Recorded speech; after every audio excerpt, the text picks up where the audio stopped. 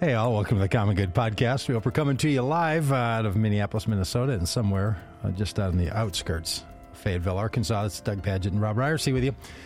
Sure, it's a Wednesday, and you're saying to yourself, boy, I thought you talk politics only on Tuesdays. Well, you know, that's how it goes.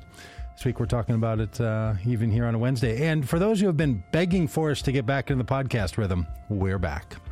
Here we are. Sorry about the hold-up. It doesn't feel exactly like the rhythm, though, because we're on a Wednesday. Yeah, that's right. It's the afternoon. You know, producer right. Dan isn't with us. Yeah, we're just barely back in the flow barely. Here. Yeah, that's a good point. Let's not get too we're back about all this.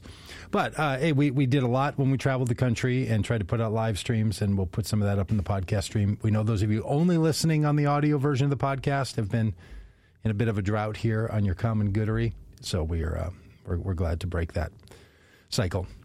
And we might even be back with the astrophysicist Paul Wallace tomorrow. Some of this has to do with the fact that I'm involved in lots of these podcasts, and we've had some family health issues with a little one in our family, and my life has become consumed the last 12 days with full-time care of a little sweetie. So that's been a huge part of it, and I've never known from day to day what kind of availability there would be. So anyway, so we're sneaking back in. And we're going to do something kind of fun today on the politics side of things. Rob Ryerson is the political organizer of Vote Common Good. I'm the executive director of Vote Common Good. So we like to talk about politics. We like to talk about faith. We like to talk about a lot of things. And by the way, I'll say, Rob, I listen to a lot of podcasts. I don't know if you're a big podcast listener. I am. There are many a style. You know, there's the highly produced ones that are crafted into episodes. They are what they are. It's more like a radio show or something. And then there's the real chatty ones, like lots of people talking over each other and laughter, and wow, just a lot of work for the audio engineers to make sense of that. And then some that are straight to mic, sort of like ours. Some conversational sets like ours tend to be as well. One of the things I appreciate about ours, we have a little range. I like our range of topics. I think it's pretty great. And we don't play any commercials. I just, today's episode is brought to you by, I don't know. Let's pick a thing. Stream Deck. That's what I have. It's brought to you by Stream Deck, the quick change at your fingertip for your Ecamm Live.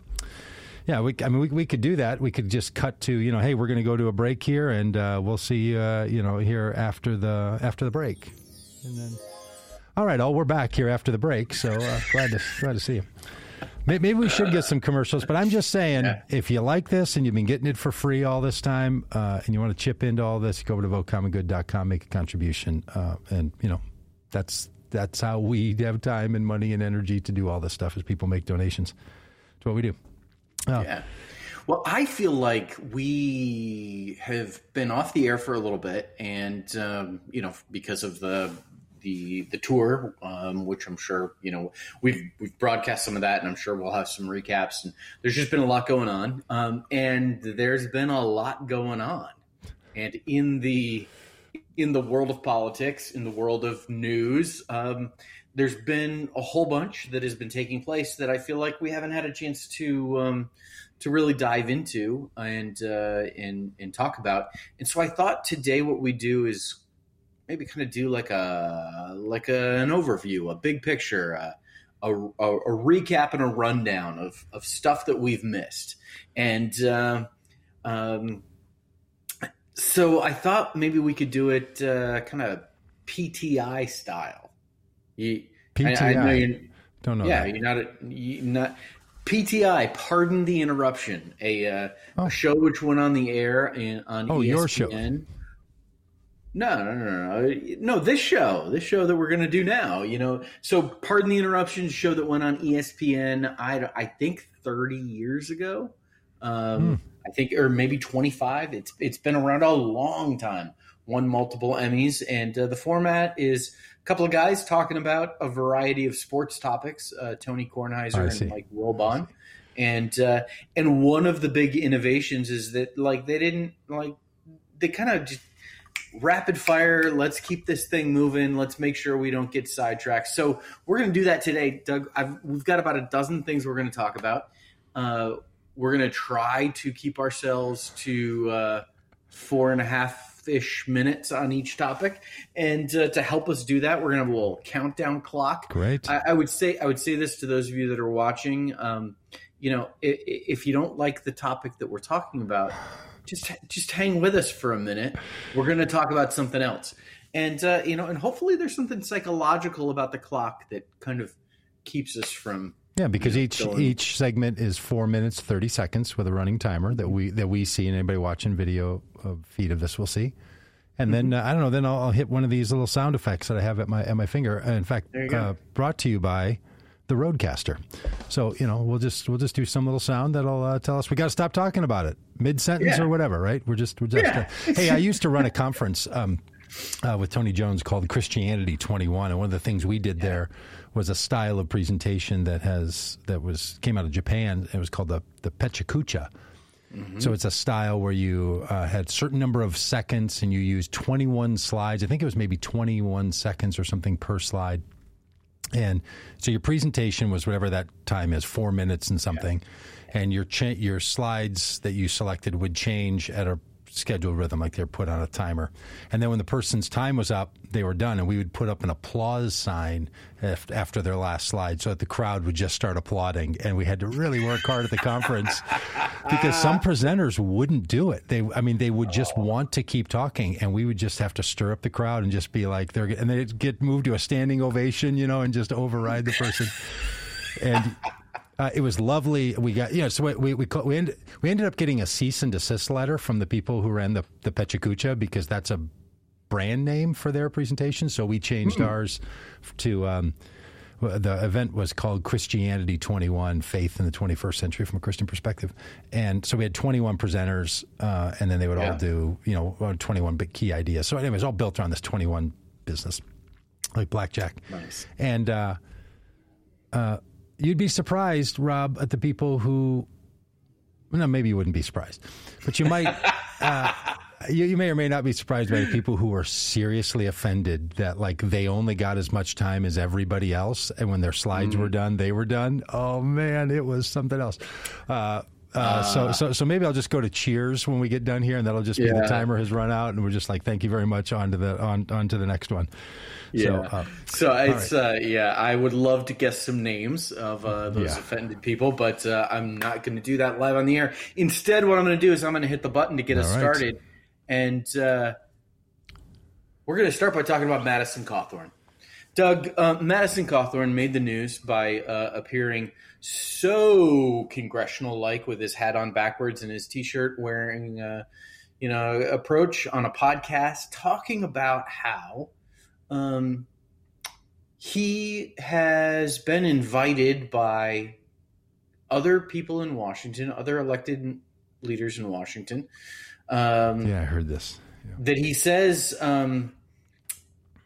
people that he has respected and admired for a long time have invited him to their orgies and cocaine use and stuff, where there's a lot of cocaine use. And he actually uses the phrase in this clip, which we're not going to listen to because, come on, it's Madison Cawthorn. But he uses the phrase key bump of cocaine. Don't know the phrase. Right, because you're not a cocaine user. And so, Doug, what's your take on Madison Cawthorn outing Republicans as having cocaine-filled sex orgies in Washington, D.C.? I mean, I heard about this after, what I consider to be one of the deplorable, Mike McCarthy's Congressman McCarthy was trying to rein him in. Trying to say, you don't, look, you can say all kinds of horrible things about other people. You don't go off slandering and saying that you're invited to, sex-filled orgy cocaine parties. Even though the modern version of the Republican Party, I wouldn't put it past them, right? It's the number of things we've just heard about going on with the Trump crowd and all of these people, the number of convictions and the things with Matt Gaetz and all this. You just really wonder sort of what's going on. But here, an insider in the Republican Party is a guy who's saying this about other Republicans. Look, I don't know if is that a current picture we see on the screen there of Madison Cawthorn? Is that sort of that is a picture from the podcast interview in which he said these things. Wow, he just has a kind of youthful and immature. He's the youngest congressperson ever elected to Congress. How old is he? He's 25. He's previously is AOC. He really? I mean, he might be 26 or 27 now, but when he was elected, he was the youngest congressperson ever elected to Congress. Wow. Younger than AOC was. Wow. Well, look, age doesn't always bring maturity, so I don't want to suggest this at all. I know a lot of people who are extremely mature at, in their early 20s, and I know a 70-some-year-old former twice loser president who is extraordinarily immature, over and over. So, I'm not saying you have to be aged to be mature, but so many things about him strike me, Madison Cawthorn, this is, as someone who just doesn't have the requisite amount of maturity. Didn't he also recently get pulled over for driving without a license, speeding, and didn't know the car was registered to his dad? Isn't this all part of the same package? Do you know about this story? I don't Yeah, think that's happened. That happened in North Carolina. I just read something about that. I was trying to track down some of this story. And there's just so many things that this man says. And again, maybe it's because he's not in the party that has power in Congress. So there's not much to do. He's not well thought of by leadership, so they're not inviting him into anything. He's really only has this small cadre of hyper Trump supporting people that are, in his world. So, when that's your world, then on the other hand, if he's being invited to orgy-filled cocaine parties, good for you letting that out. Like, that's bad work behavior. Okay, and let me ask senators, you this Congress question. people are doing this stuff, then let me ask you this. Do you believe him?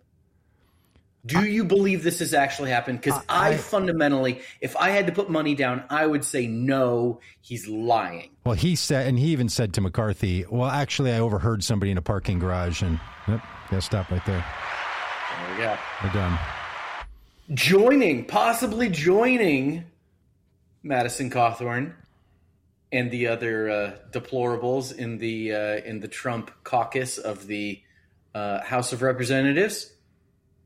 Doug, Sarah Palin has thrown her hat into the ring to run for. So Alaska has one congressional seat. Mm-hmm. It has an at-large seat, making it, I think the largest congressional district in the country because it's the entire state of Alaska.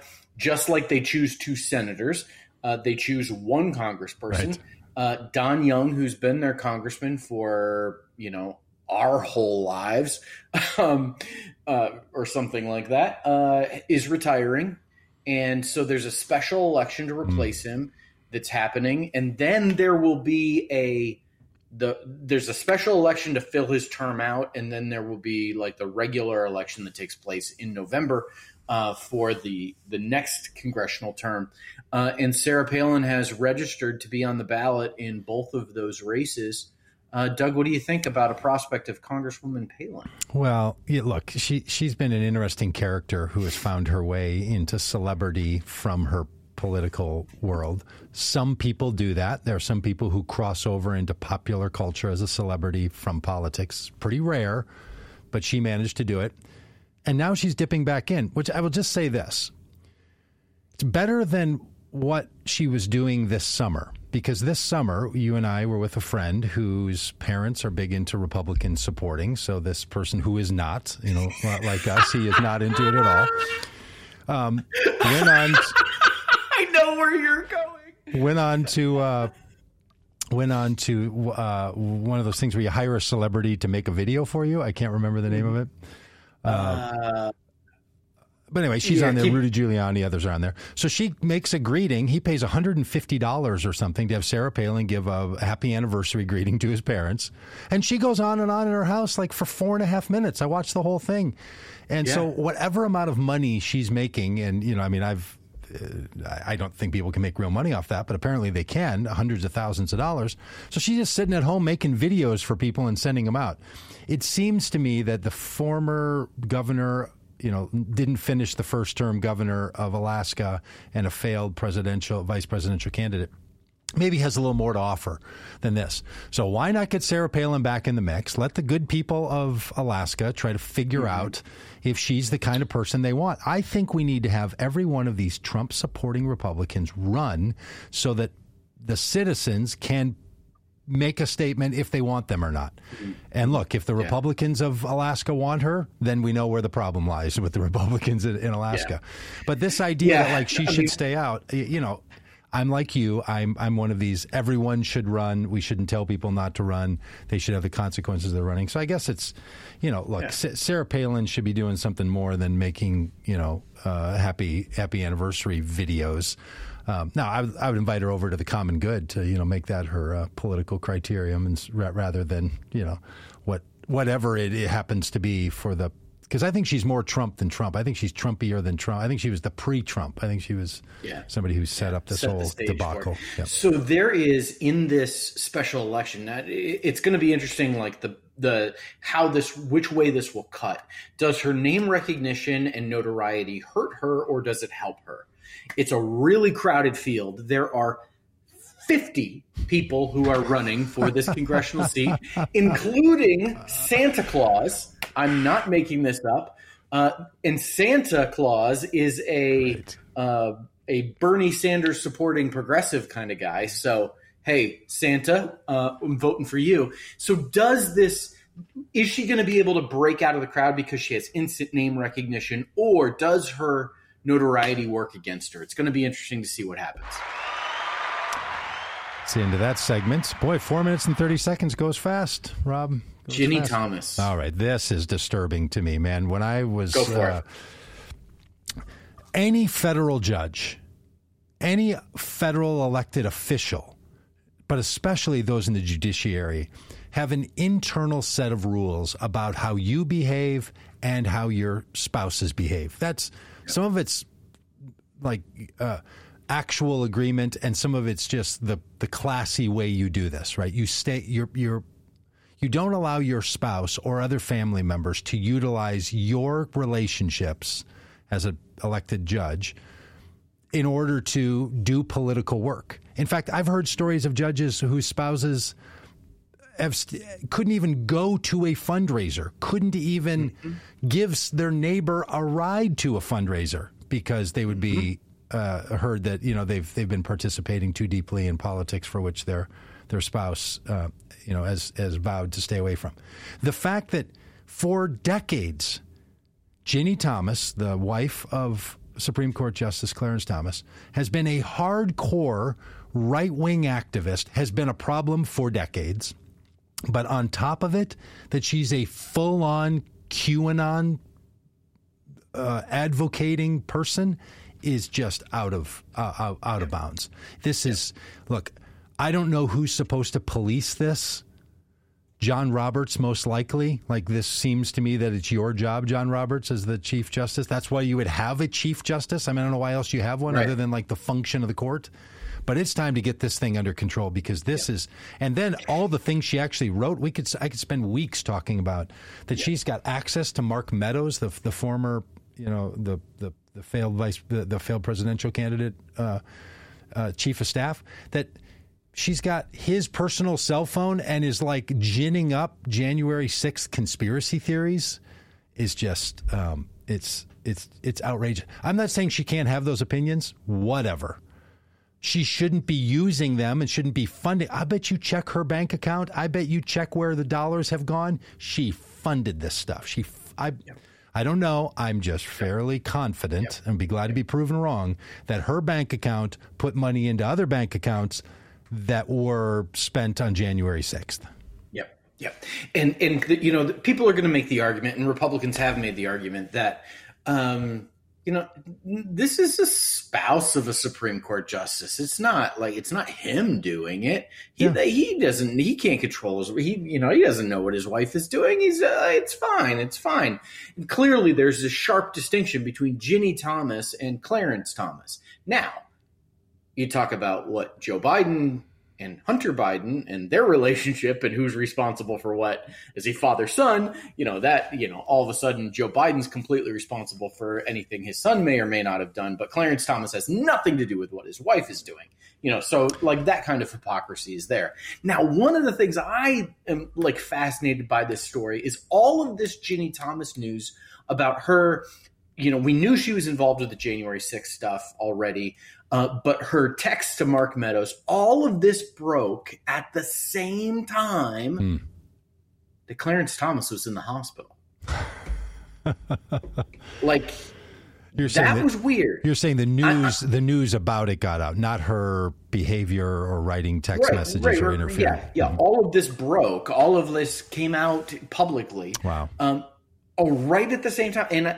And I think we've heard that he's been released from the hospital now, but I don't think we've heard that he is, back to the Supreme Court yet and back working yet. But I just find that interesting. You're hinting that maybe this is going to be the reason for the exit out, that this becomes... I don't know. Well, it was interesting that I heard Mitch McConnell. I read an article about Mitch McConnell today that he was making a big deal that if Biden has to appoint another Supreme Court justice, then he's going to have to moderate to the middle. Maybe he knows something about Clarence Thomas that the rest of us don't. Yeah. In related news, the January 6th committee is pressing on. Ivanka Trump, I think, was supposed to make her appearance before the yesterday. The committee. I heard she threw the 3-year-old man under the bus too. Did you hear about Seriously? What she said? No. Yes. Oh yeah. No. Here's what I heard. And I heard this on MSNBC. So don't I don't want to be all totally Mr. Inside Scoop here. Like I got a press pass in my hat. That she said that she recounted being in a meeting on January 6th in the Oval Office, or at least in the White House, saying to the people who mattered, Mike Pence is a good man. This is terrible what you're doing. You cannot be trying to force him. Like her and Kushner, because Kushner was out of the country and he has tried to separate himself, from Trump now. And they're trying to rebuild their reputation. And apparently from somebody on the committee, then to reporters, Ivanka Trump's testimony is, we were communicating as strongly as we could to the former failed president and twice impeached man that this is not appropriate, that what's going on is not. So now she has spent, 5 years constantly agitating for things that I think are harmful to this country and then trying to cover her own reputation. And, her and Kushner in the early days of the Trump administration, they were the leakers that were leaking out all this stuff about putting, the smart people around him and protecting him and protecting the country from it. That was all coming from them. Everyone, all the reporters have done everything but just turn over their notepad and show you their names, right? It's clear to the people who know that they're the ones who are doing this. So yeah, I think her and Jared are going to do everything they can to, which is also part of the reason that I don't think Trump is running for re-election. I know other people think that he is, but this would he has less going for him now than he did in 2015 when he slid down that escalator. Sure. For sure. And, so also since we've been gone, news has broken that there is a 7-hour gap in the White House phone records that were turned over to the January 6th investigation. A whole lot of discussion of burner phones.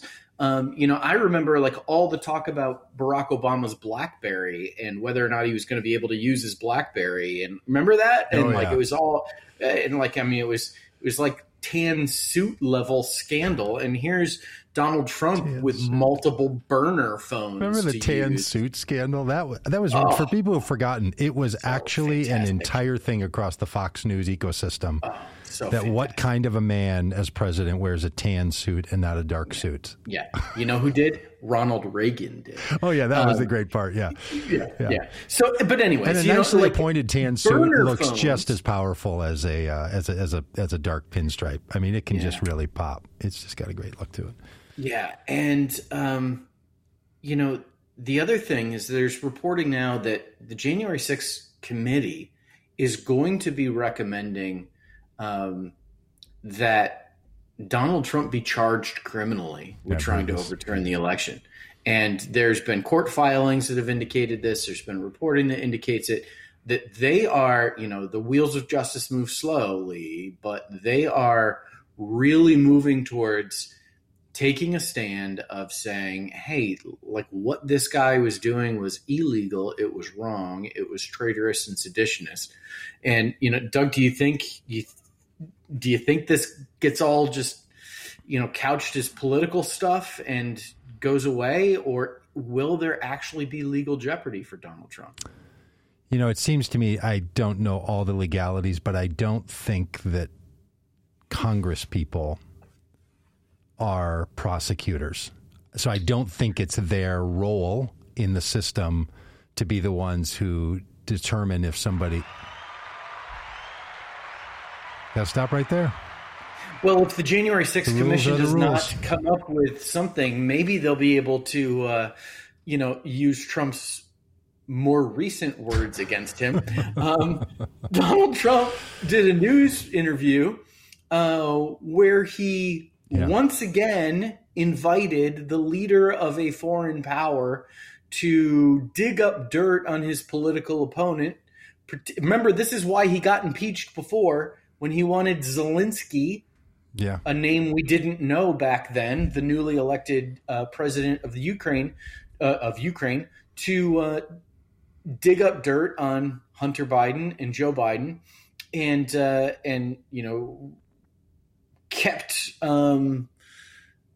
funds, from being sent to the Ukraine as a quid pro quo.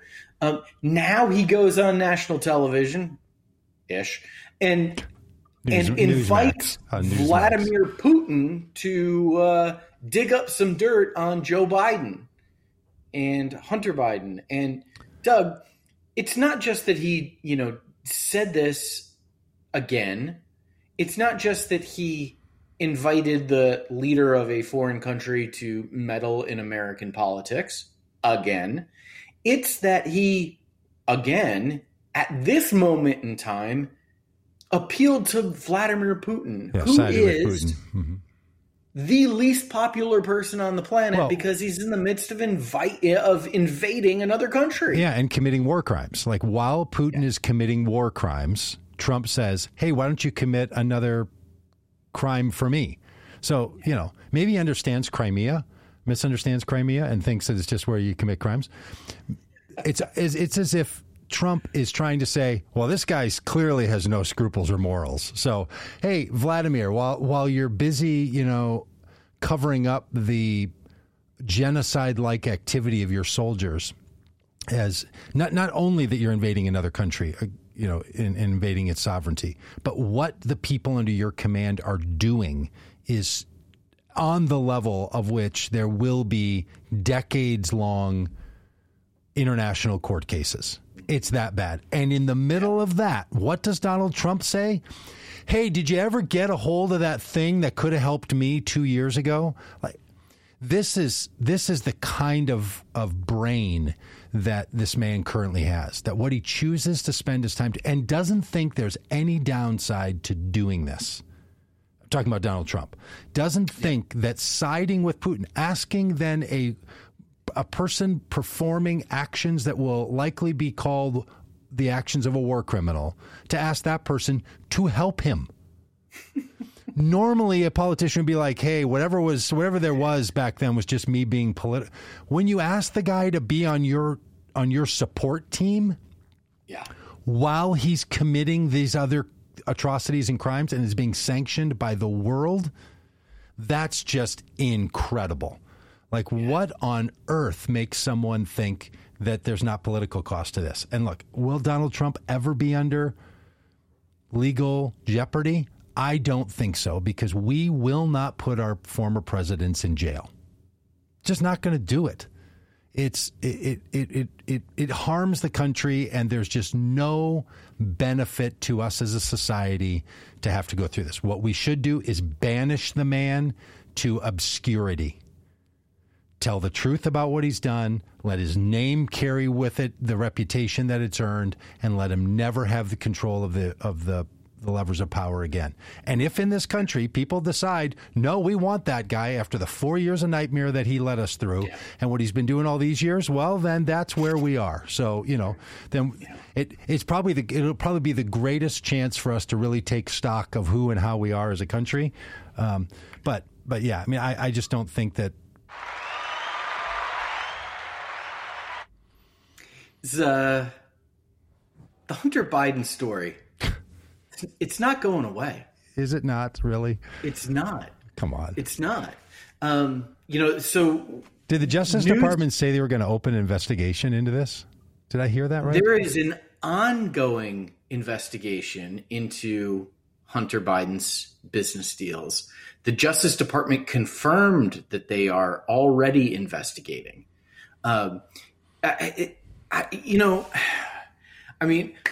Okay, so just to recap, Donald Trump was impeached the first time because he asked Zelensky to investigate Hunter Biden's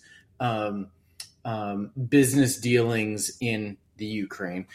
There's also been questions about Hunter Biden's business dealings in China, and Republicans really latched on to Hunter Biden being the scandal that could bring down Joe Biden. They were unsuccessful in tarring Joe Biden with it during the 2020 election, and so they're trying to use it now to bring down his presidency, and as if his presidency wasn't already like lurching along as it is. But that's a conversation for another day. Yeah, I think it's going better than some others, but you're right. Hunter Biden's laptop, has become this mythical holy grail thing. It's just conservative Crazyville talking points. I don't know. But Matt Gaetz, Congressman Matt Gaetz, came out this week and said that he was, during a congressional committee hearing, said he was in possession of Hunter Biden's laptop and asked that the contents of that laptop be entered into the congressional record. Now, there's a guy I don't believe. Now there's some discussion, and that laptop. If I don't invite you to do this, but if you Google Hunter Biden's laptop, and turn off the safe mode on your pictures on Google Images, you're gonna see some things you don't want to see. Because what people are saying is in there. You mean what videos and pictures are in the laptop? Yeah, pictures and all sorts of stuff of Hunter Biden. So I listen. But this story is not going away. Well, yeah, but Rob, I think it's not going away because it's like Hillary's emails or Benghazi. Like, this is what Republicans do. They pick a thing. They just obsess on it. There's nothing there. It's not going to go anywhere. If Matt Gaetz had that laptop, if there were things in it, if any of this had any to do, it would be out there. There's no one. How does Matt Gaetz get the laptop? That's what I'm saying. And if what he's doing is, well, I'm not going to do anything until it gets introduced into Congress. None of it's. Look, this is just. And Matt Gaetz is under investigation himself for trafficking a 16 and 17-year-old for his own sexual purposes. So. Yeah. The only reason it's not going away is because these are the phrases that come out of the QAnon-like Republicans that just are completely convinced that there is a cabal going on, and somehow Hunter Biden and Jack Kennedy are somehow involved in all this. So I don't know. I just John F. Kennedy Jr. John F. Kennedy Jr. Where did he go? Did he go by Jack? Was that his? What was his? That was name? his dad. Yeah, what name did he go? Just John. Jr. is going to come Jr.? back and fix everything. John Jr. Anyway, I think, yeah, of course, the phrase Hunter Biden and Hunter Biden's laptop is not going away. That doesn't make it a story. If this thing were a story, it has been a story for 4 years. 2 years into the Trump administration, they started on this thing. So 3.5 years. They've been talking about this thing having been a story and all the rest of it. So and look, the guy, by his own admission, had a serious drug. Okay. Rules are rules. We're going to live by them. Who won the presidential election in 2020? Well, if you ask Donald Trump, he said he lost. So that's a new opening. Just this week, Donald Trump says, well, when I lost the election, that was really great news for China and really great news for South Korea. Which I think he meant North Korea. But anyway. Yeah. So he somehow, he met with a group of historians that were going to interview him and a bunch of other folks to write the definitive history of the Trump presidency. There was some, the article I read, Doug, seemed to indicate that Trump himself convened these historians because he just wanted to give one interview and doesn't want to, be interviewed over and over and over again about his presidency. And he, in the course of this conversation with these historians, as just kind of an aside, he lets the cat out of the bag that he lost the election. But by saying, when I lost the election, when I lost, this happened. Now, do you think he's speaking in a technical sense or in a colloquial sense? A colloquial sense. Look, he's trying. I mean, does the man know that he lost the election? Of course. Does his broken sentence patterning ever give you anything to hang your hat on? Can you believe that a phrase that he said, he would later admit that's what I meant to say? Because when he said, well, I'm being told by my own Defense Department and CIA that Russia interfered in the election, but Putin just told me he didn't do it. And why wouldn't I believe him? And then came back, 3 days later and said, I misspoke. I should have said, why would I believe him? Not why wouldn't I believe him? So I'm sorry. That's not what he meant to say. He's meant to say, why wouldn't I? When he said, if we put the bleach inside of somebody, which I heard him say, and then later he said, I was just being facetious. I was just joking about that. No, he wasn't just joking about that. When he said, I can grab a woman I can sexually assault a woman, he then later said, no, that was just this kind of talk. So look, you never, the man could say 1,000 times over, I lost the election because I did not get more votes than Joe Biden got in the states that mattered or in the popular election. So I lost. He then will come back later and say, I didn't lose. They stole it from us. And by the way, Trump's argument the whole time has been they stole the election. The results are fraudulent. So he can easily say, yes, the result was that I lost, but I didn't really lose. They cheated. That's been his argument the whole time. And that argument goes in two ways. One is they took away votes or added votes. That's one option. And the other was they created a set of conditions by using extended voting and mail-in voting and more drop boxes. And that's what created a context that we couldn't compete in because they changed the rules in the very year of the election that they say were COVID related. And so he says that's what created as unfair. It's hard to know, ever listening to Trump and the others who hold this, he didn't really lose the election or it was stolen, which thing they think happened. Because they've said all of them, and Trump will literally say them in the same paragraph. All of those kind of moving around. So, but does he deep down know that he didn't get more votes? Absolutely. And did Biden cheat? I'm pretty sure not, because if you were going to cheat at that level, you also would have gained seats in the House of Representatives, because some places, the very district that voted for Biden also voted for a Republican, which is deeply concerning. So how would you have pulled that one off? Yeah. And my favorite part of the article was that Trump was desperately trying to impress the historians. He cared most what they thought about him. I wonder how that was. All right, from really hilarious stories to really concerning and, tragic stories.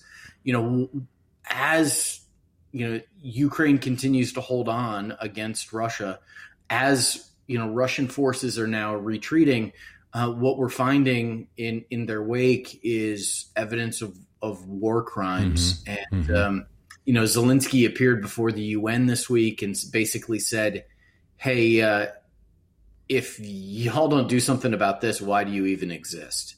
And really called on the UN to kick Russia out, impose sanctions, stop them, or dissolve because they're a pointless organization.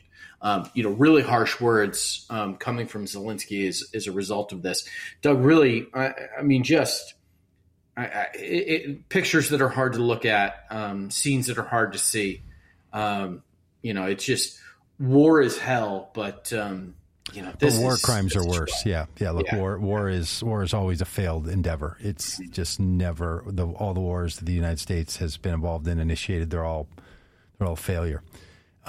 Even if one side is victorious over the other, it's a failed project. And then there's the war crimes like this, zip tying people's hands and beating them and torturing them and then shooting them. That I've been seeing footage of that. Yeah. And look, if we're seeing that footage in our family rooms, there's even more that's gone on than that, right? They're only letting out the stuff that's can be let out. Mm-hmm. It's really horrible. And the truth of the matter is, to all the Zelensky's, I understand his argument. I would make the same one, I'm thinking, if I were in his situation. But we don't live in a world where someone can do something about it. It's not. I wish that world existed. Yeah. But we live in a world where certain amounts of power and certain amounts of deadly capacity give people freedom to do things longer than they otherwise should. And it is just, I don't think anyone wants to admit that. I don't think anyone wants to admit that the UN or that, any of the international relationships are insufficient to prevent these things from happening, but they are insufficient. And so if we think, putting NATO together is what's caused peace, this idea, again, that somehow a policing force is what keeps violence from happening, that's not true on our local streets. That's not true internationally. It's other kinds of agreements that allow for these things to happen. It's people choosing good and right behavior. Is Putin going to be charged with war crimes? I think without a doubt he's going to be charged. But I'll say this, I think George Bush was charged with war crimes because of Iraq. Like, there are international courts that have charged him with crimes. Being charged with a crime when you're not under the jurisdiction of a court, where is that going to go? So we're really facing a moral situation here that doesn't have a clear legal outlet to it. It's really tragic, and the illusion that we should break ourselves of is, oh no, somebody's got their hands on this. So I get Zelensky saying, "Why do you all exist?" And the UN is like, "Well, not for this." That's kind of the point. Is your sense terrible. As Russia's pulling back? Is this the beginning of the end, or is this? My fear is that Russia's pulling their troops back so that their troops are not incinerated when they drop a nuclear bomb. Yeah, I think the advantage to dropping a nuclear bomb is zero. Like, tactically, not only because of the ramifications that would come from it, but for what purpose? Yeah. To tell Ukraine to surrender, or just to kill a whole bunch of people. There's a website out there that I can't remember the name of it now, but you can Google it, that tells you what would happen if a nuclear weapon was dropped on any major city, and it's not what. Wow, these rules have got to change. Doug, explain to everybody what Title 42 is. It was reversed by the CDC on Friday, and there's been really interesting Democratic reaction to that. But explain to everybody what Title 42 is. So Title 42 is a federal health standard that allows the U.S. government to do things under what's called Title 42 that they otherwise couldn't or wouldn't do because there's a current or coming health crisis. It's been invoked a number of times through our history. It wasn't started in this pandemic. It's something that exists in the federal code. And so under Title 42 gives the federal government ability to pull off things that they otherwise couldn't. The way that's been applied currently is it's applied to our southern border to put all kinds of restrictions in under the auspices that we're trying to protect people in the United States from COVID. So it means that people from other countries who are seeking asylum can't come in because we're worried about COVID. It means that people who have green cards but don't have residency can't come into the United States because of concerns about COVID. It means that people from other countries will have to have different kinds of standards of testing than people from the United States. All this kind of stuff. There has to be a legal apparatus for the things the United States does. Unless you're Donald Trump and then you put in place things at the border that have no legal apparatus at all and are later overturned. So that's what has been in place since the start of the pandemic until last Friday. And it's the sense from folks who work at the border is that Title 42 has been used as a pretext to enforce a discriminatory border policy, an immigration policy. And now the Biden administration is reversing it, is going to stop enforcing Title 42 or allow people. That's right. It's pausing that action. It's going to say that Title 42 is no longer in effect on certain conditions as they face the border. There's a phase. It's phased out. What has been fascinating is the reaction to this from Democrats who are basically saying, oh, wait a minute, I'm not so sure we should be doing this. Mark Kelly in particular, who is facing a re-election fight to be the senator from Arizona, a border state, breaking with the Biden administration and saying, no, we should keep Title 42 intact. And other Democrats saying, listen, this might be the right policy, but this isn't the best implementation of it. What's your sense about Democrats being, reacting in an unexpected way to this news? Well, every Democratic lawmaker and every Democratic candidate is not right on every issue, and Mark Kelly is wrong on this one. Just flat out wrong on it. The Biden administration, in my view, has been too slow on this issue. They should have reversed Title 42 and other implications around our border treatment a long time ago. These are counterproductive. They're bad ideas.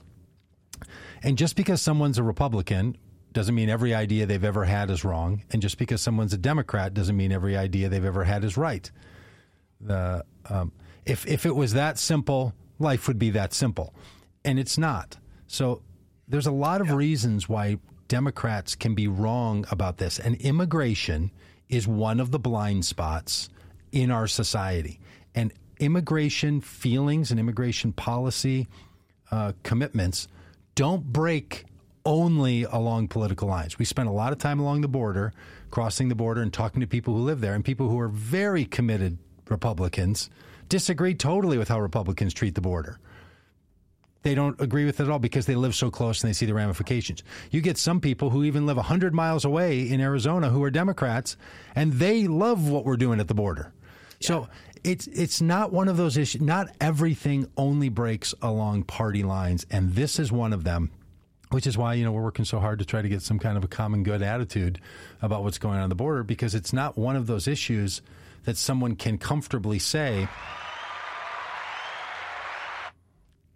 Elon Musk I just strung that one out so the cheers would interrupt me. Could you tell? I was really stringing that one. I was watching the timer countdown. I enjoy watching you do that every single time.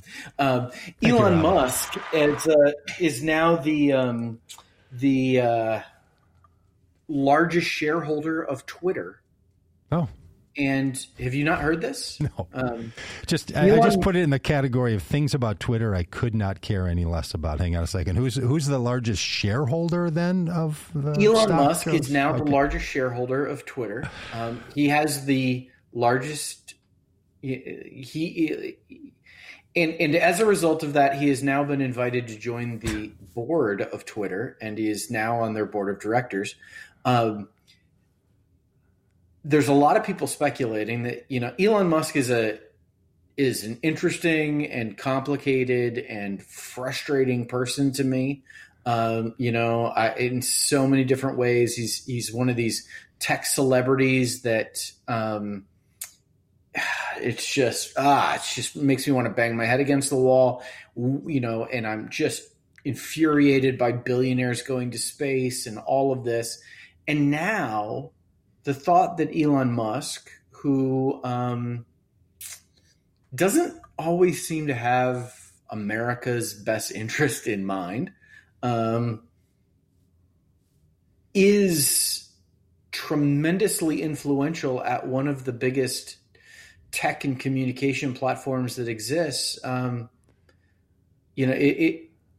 It's interesting to see if there's going to be some impact from this. Now, there are two impacts that are being most discussed about Elon Musk's arrival on Twitter.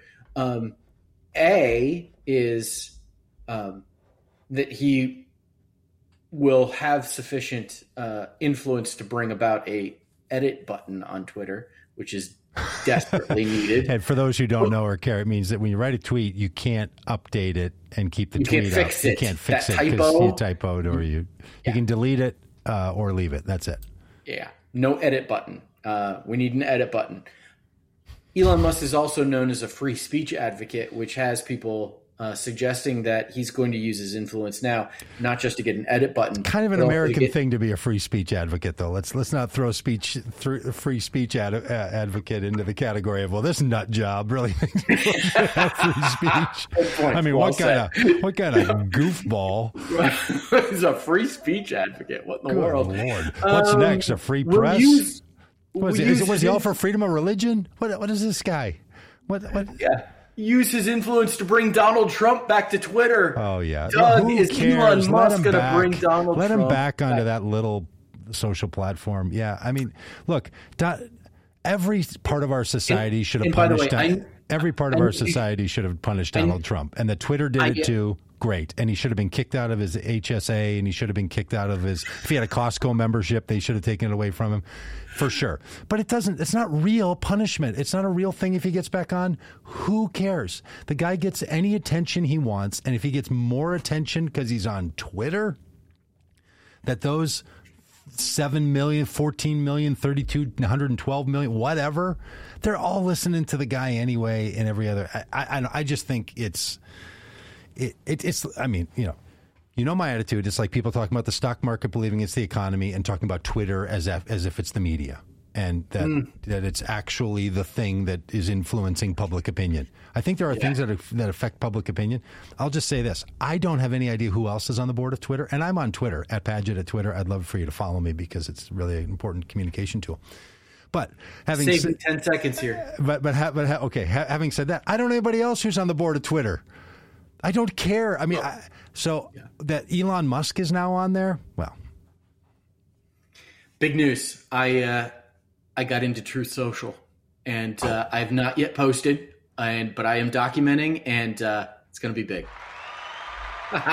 All right. Speaking of Twitter, the Babylon Bee had their Twitter account suspended, which is a satirical Christian-leaning satirical Christian version of the Onion. A Christian version of the Onion. Started off as kind of a clever thing, but has really veered into political stuff over the last several years. Is shown to be kind of blatantly right wing with a conservative agenda. Oh, really? Oh, yeah. Oh, I didn't know anything about this. Yeah. And so the Babylon Bee got their account suspended on Twitter because you remember that the Pennsylvania health secretary, transgender woman, I can't remember her name. Babylon Bee in one of their satirical posts named her as Man of the Year. in a awful trans joke. And Twitter said basically, you can get back on, but you've got to delete the tweet, and they won't delete the tweet. And so they have been, had their account suspended. Now, so all of that has happened. And at the same time, news is broken that Ron DeSantis is on the board of Babylon Bee. Is he the largest investor now? The governor of Florida has entered into some kind of financial relationship with Babylon Bee. Wow. And this led to the Miami Herald writing a whole report about it, and I didn't see that calling Babylon Bee fake news instead of satire, and they look stupid. But the thing that, I pull back from that and I say, wait a minute, what is Ron DeSantis paying the Babylon Bee for? What? Yeah. And so what I've been able to find is two things. One is advertising, that Ron DeSantis and his campaign and everything is advertising on the Babylon Bee. I'm not sure. I've not been able to get confirmation of that. The other thing that I've seen is that Ron DeSantis, the governor of Florida, who wants to be president of the United States if Donald Trump will let him, it's a good line. Bought a contact list, a mailing list, a list, data from the Babylon Bee. Sure. I could totally imagine that they've gotten into some sort of sell, because the Babylon Bee is going to sell some of its data, and that would make sense. In fact, I'd like to hit up the Babylon Bee and buy some of their data. Wonder if DeSantis would throw us, something. Yeah, this feels to me like just icky. It's listen, you're why is the Babylon Bee so influential? Why are they so powerful?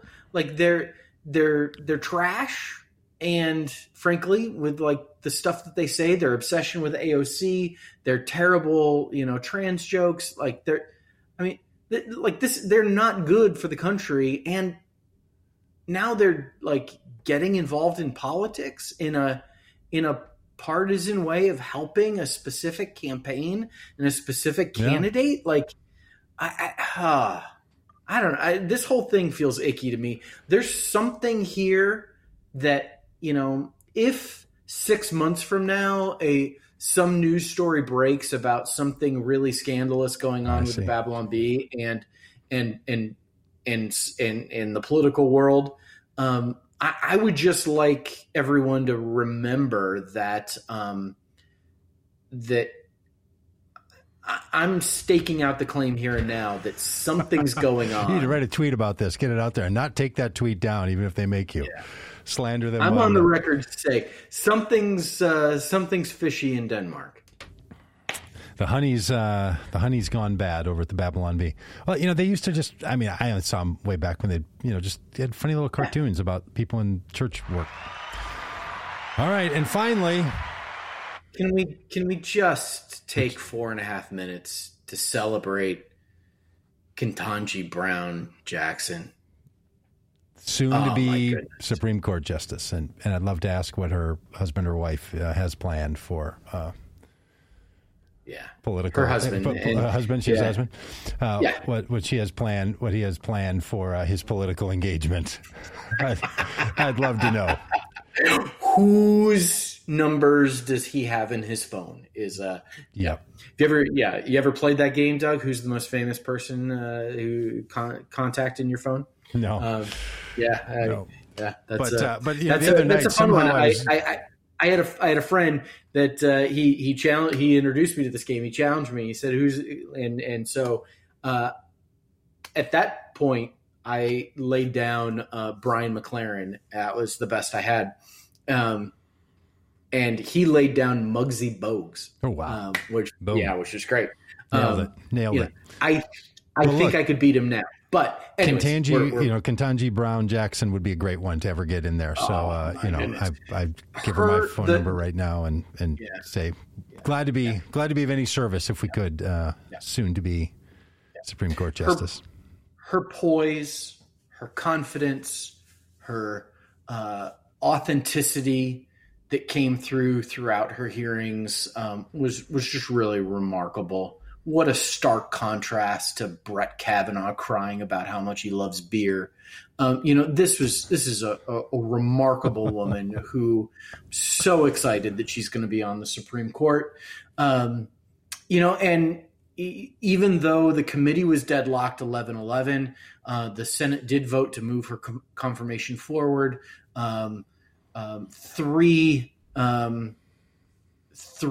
Republicans joining the Democrats in support of her: Mitt Romney, Lisa Murkowski, and Susan Collins.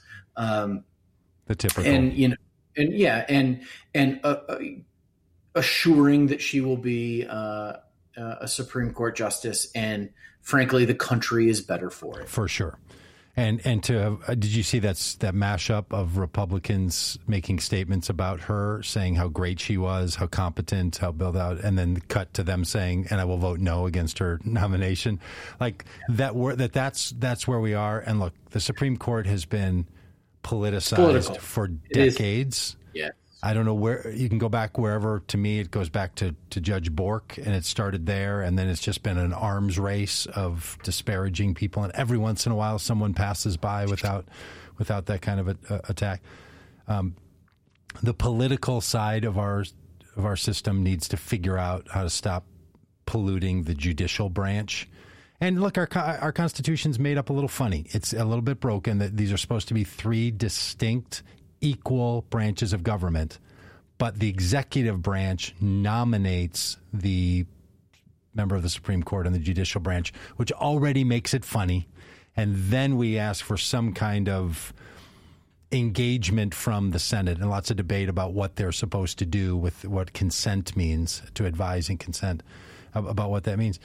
So it's a clumsy system, and it's been made just worse and worse and worse in the last 30 years. And it would be great if someone in the Supreme Court would say, it's now our job to regain some credibility in the judicial branch, starting with the Supreme Court.